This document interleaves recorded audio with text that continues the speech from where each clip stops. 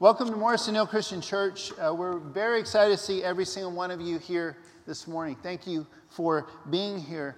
We put so much time and work and strategy into everything we do here. I hope you can tell the worship, for example, their goal is never to perform for you. They're never here to just kind of hope you sing along for some weird reason. They're trying to help you connect with God. They're trying to bring a smile to God's face and help you do that. When we serve communion, when we take up an offering, we're helping you to not only obey Christ, but to connect with Him in real and powerful ways. And as we look at His Word together this morning, that's exactly what we're trying to do as well. As we're trying to see His direction, we're trying to constantly make sure that we are going the direction He's leading us and that we're picking up steam, we're picking up momentum instead of slowing down. It's never an option to just coast. That's when you start to die. The last several weeks, we've been looking at the ultimate story, celebrating Jesus Christ's rise to power as the King of Kings, the Lord of Lords, and how we fit into that story. It's always super exciting for me to go back and to see that story, not only because it's so amazing, because I just really love really great stories. I love movies and books, and I love to write, and I appreciate great writing.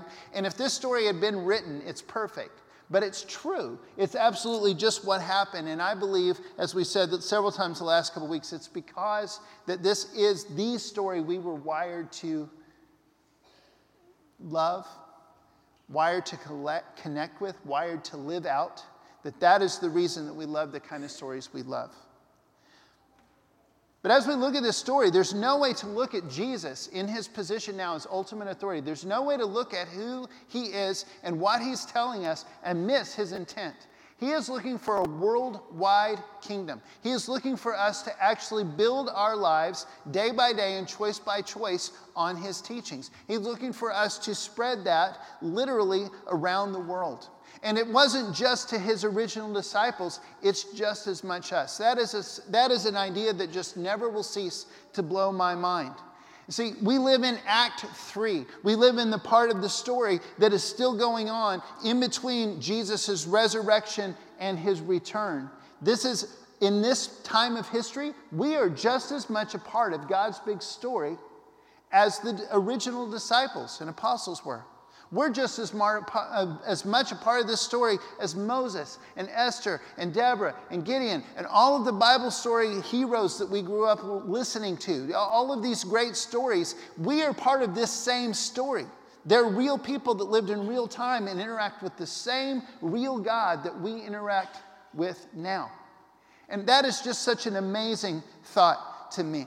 I love this really meta moment from Lord of the Rings. If you're not a Lord of the Rings fan, I don't know what to tell you, except it's an awesome, great story. And these guys are kind of they're called hobbits. They're about this big, but they end up kind of saving the world. They're awesome. The guy on the right is Frodo. He has this ring that he has to destroy, and that's kind of what's driving the story. And then the guy on the left is Sam, and he kind of carries the whole thing. He's Frodo's best friend, but he ends up playing a much bigger part. There you go. But this is why I want to share this scene with you. This is straight out of the book, minus a couple of phrases just for time. But in this scene, they're kind of talking about the idea of being in a story and what kind of a story are they living out. And some of the things that they're talking about is exactly what I believe God wants to say to us this morning, and it's going to kind of kick it off. So here we go. This is a scene from the book, Lord of the Rings.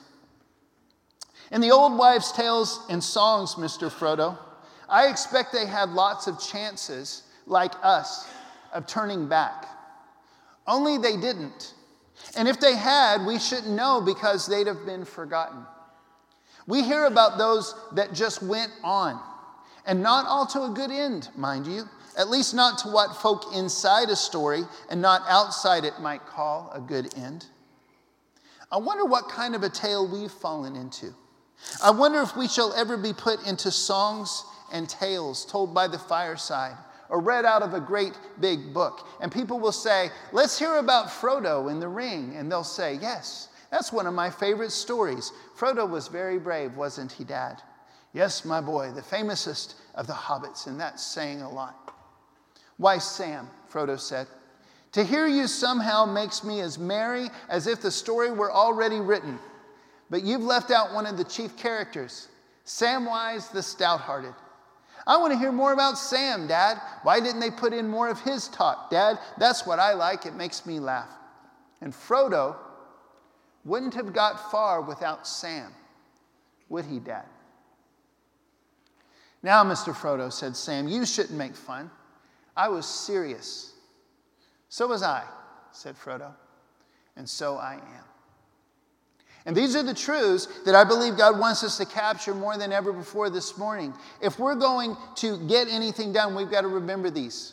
First off, we all have lots of chances to turn back. No matter what God has called you to as an individual, as part of a family or a group, or as part of a church, as part of God's global church, we all have lots of chances to turn back. But the only people who ever get to where God wants them to go are the people who don't. They don't take those chances to turn back. They go on. And not only do they go on, they realize that the way to go on, the way to actually get something done is to team up. If you ever read the story Lord of the Rings, or if you already have, you know that without Sam, the whole thing would have fallen apart, even though Frodo was the hero.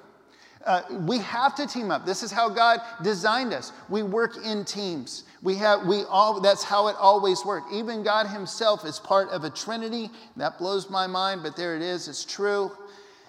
But most of all, when we team up, when we go on and we team up, we get the job done. We find the unity that we need in our shared passion for a shared purpose.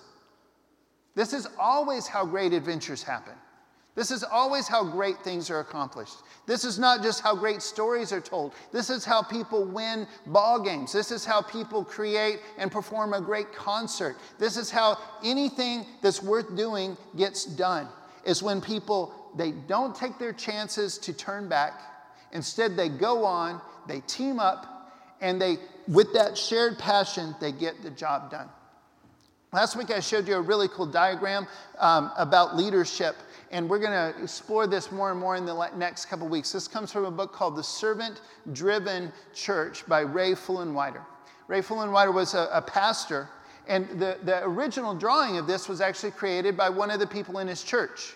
And at the writing of the book, this guy was one of his most trusted advisors, best teammates, loyal people. He was one of the elders in the church, one of the most dynamic leaders. But when the guy who first came up with this diagram first came up with it, he wasn't any of those things. He was just a guy on a mission trip. And when he wrote it, he was actually really frustrated. He had made it. He was on an airplane. He was actually drawing on a napkin. But what was going through his mind at the time was their church at that moment was more concerned with making sure who was in charge of things than they were with getting things done. They were more concerned with making sure they followed their bylaws and things like that than they were to make sure that they were doing what Jesus had told them to do. He was frustrated with all the red tape and all the hoops to jump through. And so he was praying about it and thinking about it. And he had a chance on that flight to turn back. He had a chance to just give up and say, you know what, after this mission trip, I'm out. But instead, he prayed about it. He said, God, what do you want? And God started showing him some stuff. And he realized that all leadership, all churches, this is what needs to happen. We're going somewhere. Leaders lead. God wants us to go somewhere. It's not about getting in a position in any sense of that word. It's about getting in the right direction. And as he began to draw and pray about this, and then he showed it to Ray, eventually they started teaming up. They went on, and eventually all the great things happened. That is why he can write a book and tell us how to do stuff better. It was wonderful. And it was because these were the choices that they made. Is this making sense so far? Are you guys getting this? I know it's kind of almost lunchtime and everything, but I want to make sure this connects because this is really, really important stuff. Let's read out loud together, if you would. This is Matthew 24:14. This is Jesus himself talking. In context, he's talking about the end of time. They're asking, how will we know when this world's about to end, when you're about to come back, when it's all going to be over? And in the midst of this, he says this. Let's read it together. And the good news about the kingdom will be preached throughout the whole world so that all the nations will hear it. And then the end will come. Now, let me just remind you, just in case you forgot. In the Bible, when it talks about nations, it's not talking about legal countries. It's talking about any distinct group of people that have a distinct language and culture of their own. It's a distinct group of people. That's what it means by nation. So let's read that one more time. And the good news about the kingdom will be preached throughout the whole world, so that all nations will hear it. And then the end will come. How many are excited about Jesus coming back? Anybody? I know I am. That one verse is enough for me to get more fired up than ever about missions and about evangelism and about reaching out more strategically right here in this community. Because Jesus has said he's not coming back until every single group of people on this earth has had a chance to respond to the gospel. I want to make it really clear before I go any further today that if any of this sounds convicting to you, if any of this stuff that it's like we got to do more, I want you to know that it's coming from a position of gratefulness, a position of joy. I want you to know that I'm so proud of this church. I'm so proud of so many servants and so many people that do so much all the time to reach out. There are wonderful things happening already. It's just the minute we start coasting is the minute we start dying spiritually. The minute we start going, hey, there's 5 more people than there used to be. I don't need to talk to anybody else. That's the minute that the church starts dying. And so we've always constantly got to be saying, God, where are you leading us? Where are you taking us? How do you want us to get to the next spot? It's not that where we are is bad. It's that where we are has to be in pursuit of Jesus at all times. So I just wanted to make that clear. And this is Jesus talking, okay? So let's read this next part. This again is the Great Commission. My goal is literally that everyone will know this by heart before too long if you don't already. But let's read it together one more time. Then Jesus came and said to them, all authority in heaven and on earth has been given to me. Therefore, go into all the world and make disciples of all nations, baptizing them in the name of the Father and the Son and the Holy Spirit, and teaching them to obey all that I have commanded you. And surely I will be with you always, even to the end of the age. Last week I mentioned this kind of casually. I want to just make it really overt and obvious. One of our fundamental beliefs as a church is this: when the Bible speaks clearly, when Jesus himself, the ultimate authority, makes a statement that is just almost impossible to understand, it's a mistake to respond with, so what happens if we don't do that? It's a mistake to say, well, how do I know he's actually talking to me? How do I know that? But when we believe the Bible is true, we believe that God speaks through it, we believe God is speaking to us now, and we believe that when we see a clear command in Scripture, that the only appropriate response is to say, okay, so how do we get that done? How exactly is God calling us to get that done? As individuals, as families, as small groups, as a church, as part of his global church. Exactly how do we get this done? How do we keep going when we feel like turning back? How do we team up more than ever before? How do we do what he wants us to do? Not if, how. In accomplishing anything great, it requires strategy. Strategy is basically having a plan. It's not that complicated, and I'm not going to waste your time explaining what strategy is. But I guarantee you that if you've ever seen anything done well, there was strategy involved. Somebody had a plan. Somebody followed it through. There's a really interesting thing, just an imagery thing that I'd like to share with you about the Bible. In a couple weeks, you'll understand why this is a little more important to me. But throughout the Bible, whenever you see a bird, it usually has something to do with strategy. And it also usually has something to do with God's provision. Often it has to do with both at the same time. One example of that is where Elijah, the prophet, goes to the king Ahab, and he tells him it's not going to rain for 3 years. And it doesn't. God provides for him by sending ravens carrying food every single day. These birds provide for him. At the end of the story of Noah, he sends out birds to find out if the water's gone down or not. Whenever Jesus was baptized, the Holy Spirit descended on him in the form of a dove. And you see this kind of idea. And also, this is in popular culture. As far back as 1670, there was a guy named John Ray who published a book of famous sayings of the day. and this was in it. You might have heard something along these lines. The early bird catcheth the worm. Anybody heard this before? Okay? Yeah, and here's why. Why do early birds catch the worm? Why do birds represent strategy? Because they go where the worms are, right? The worms come up early in the morning, and so that's when the birds show up to get them. They think through this. Well, I don't know. Maybe it's just instinct. Maybe it's God whispering in their ear. But you see birds showing up, and you see them catching the worms. And so this represents that to us. But accomplishing great things doesn't just require saying, okay, I'll do it, or even making a good plan. It also requires a lot of hard work. And honestly, I'd like to skip that part this morning because I'd like to just make you feel good and all warm and fuzzy. Wouldn't that be fun? But I'm trying to tell you the truth. When we respond to God in obedience, when we respond and say, okay, I'm going to do what you told me to do. You said go into all the world, make disciples, baptize them, teach them to obey everything. Keep that process going until we've reached everybody. Okay, we'll do that. Here's the question I'm going to ask is how? How exactly? When we respond that, then we start saying, okay, so how? Then our strategy kicks in, and then there's going to be a lot of hard work. Benjamin Franklin was not a Christian. He spent very little time talking or thinking about God or even his own family or close relationships. So that area of his life was mostly a wreck. But in almost every other area of his life, he was an incredible success.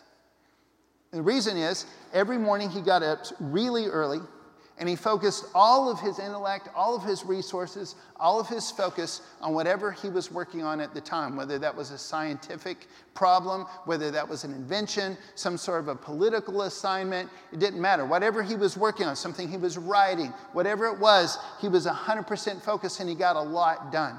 Under the pseudonym of Poor Richard, in Poor Richard's Almanac, he wrote this: "Plow deep while sluggards sleep, and you shall have corn to sell and to keep." Let me read that one more time. I like that. "Plow deep while sluggards sleep, and you shall have corn to sell and to keep." If we're going to really care about the things God wants us to get done, it has to take some planning and it has to take some hard work. I don't know why God put it all in our court. I don't know why he put that responsibility on us, but he did. We are playing that part in the story, whether we like it or not. We're either doing a good job or we're doing a bad job at any given time, but we're doing the job. Let's read Acts 1:8 together. I hope this is also very familiar to you. There's actually a series online where we really unpack this for like a month. It's called The Kingdom. You can go back and listen to that at morrisonhill.com if you want. But this morning, very briefly, I just want to catch us up about how we're already doing these things and maybe hopefully get your imagination going how we could do even more. Or even better, pray about exactly how God would like us to do even more.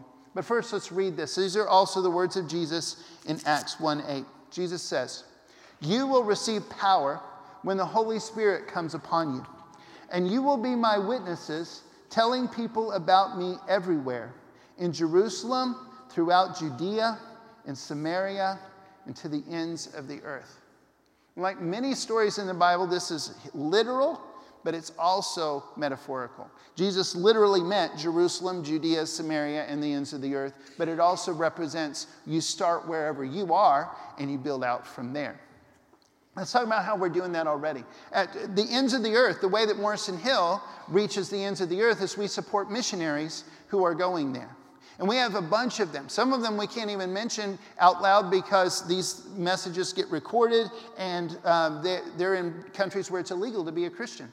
And so we have to kind of keep that on the down low. Some of the ones I can talk about, this is not a complete list, but the Christian Holy Land Foundation in Israel and the Atma Project in Papua New Guinea.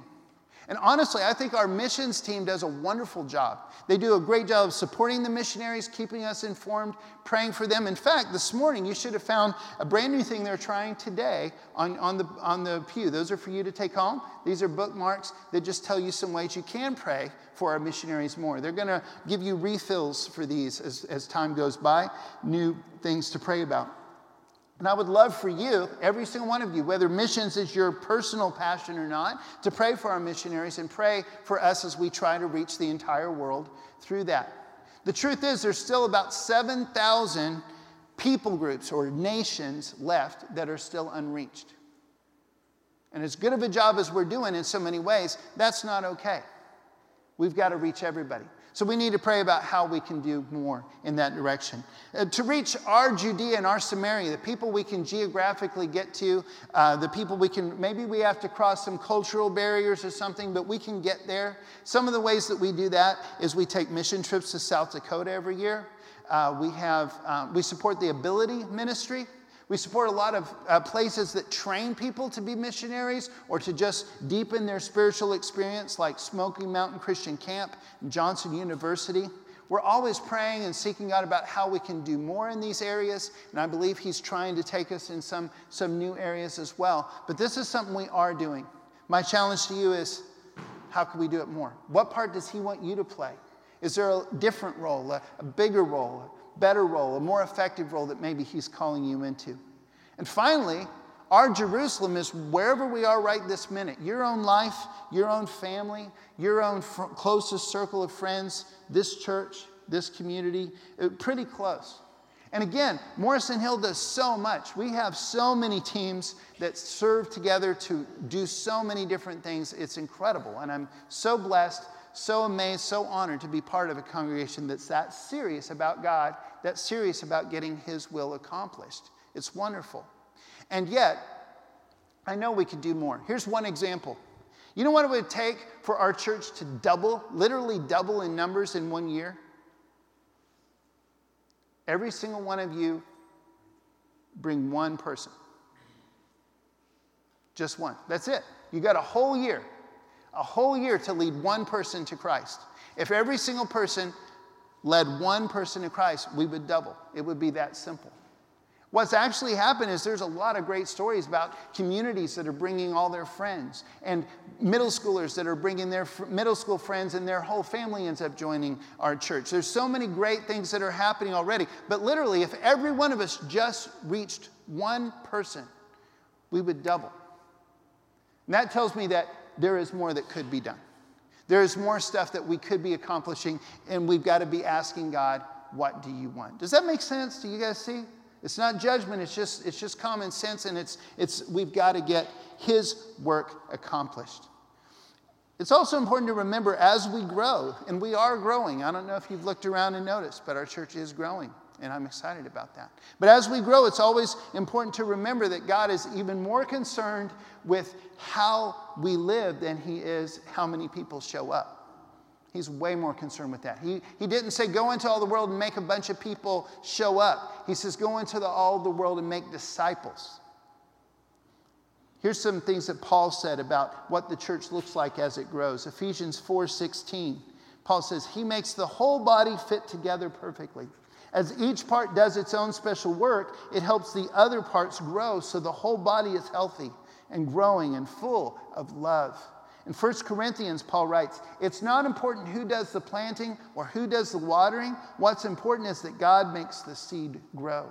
The one who plants and the one who waters work together with the same purpose, and both will be rewarded for all of their hard work.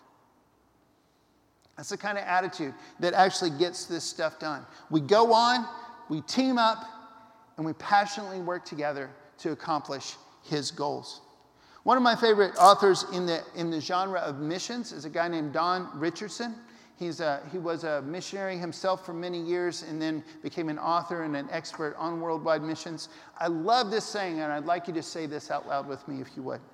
The God who prepared the gospel for all peoples also prepared all peoples for the gospel. Let's read that one more time. The God who prepared the gospel for all peoples also prepared all peoples for the gospel. At the end of the day, we're only accountable for the things God tells us to do. We're not always accountable for the results.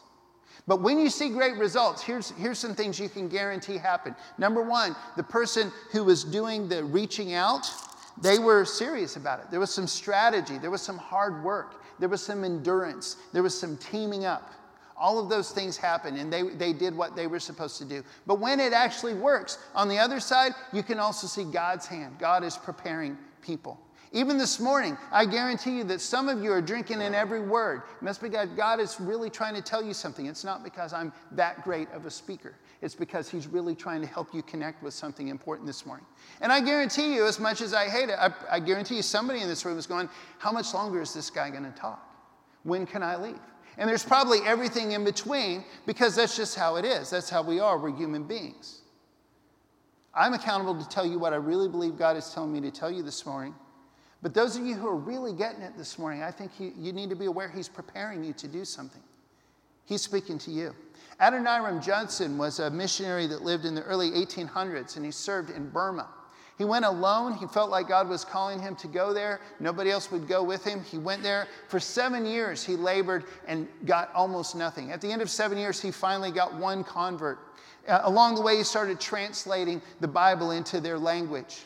And he had so many chances to just turn back, to just give up. But instead, he chose to go on and to team up. It must have been a really hard sell, but it worked. He got some other missionaries to join him, and they continued to try and reach out. Unbeknownst to him, the entire time, they lived nearby a whole group of people, thousands and thousands of people, called the Karen people. And these people were kind of out in the woods, and they were not really next to the cities and all the places where he'd spent most of his time. A lot of people didn't hardly even know they were out there. They were kind of just rumored to be there, but they were real. And these people, they had a really interesting religion. And here's what it was. They believed that long ago, they had followed the one true God, the creator of the world, and that they had a book that told them his will. And somewhere along the line, they'd lost it. And they lived for a prophecy that one day someone would bring them a book and help them reconnect with the one true God. They called him Yahweh. Does that sound anything vaguely familiar? Judson and all of his team had no idea about this. But when some of the people he had teamed up with, instead of giving up and going home, and their first convert among the Karen who had come to town, when they went out there with the scriptures he'd been working on seemingly fruitlessly for all these years, within a couple of days, that entire nation came to Christ. That entire group of people. They'd been waiting. They were being prepared. They never would have come to Christ if they wouldn't have done the strategy and the hard work God called them to do. And it never would have worked if God hadn't been preparing them. And this is the way it works. This is how it works. And we'll never get to see God's will unless we all play our part.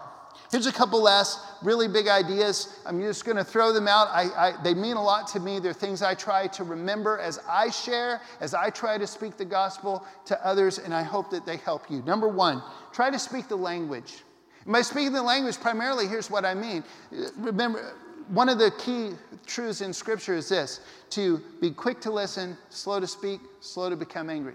That applies in a lot of different areas. But when you're sharing the gospel, it definitely applies.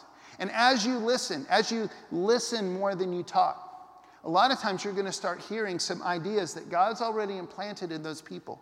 Things they're hungry for, thirsty for, longing for, needing. Questions they have that you happen to have an answer for, rather than just a whole bunch of answers you want them to believe regardless.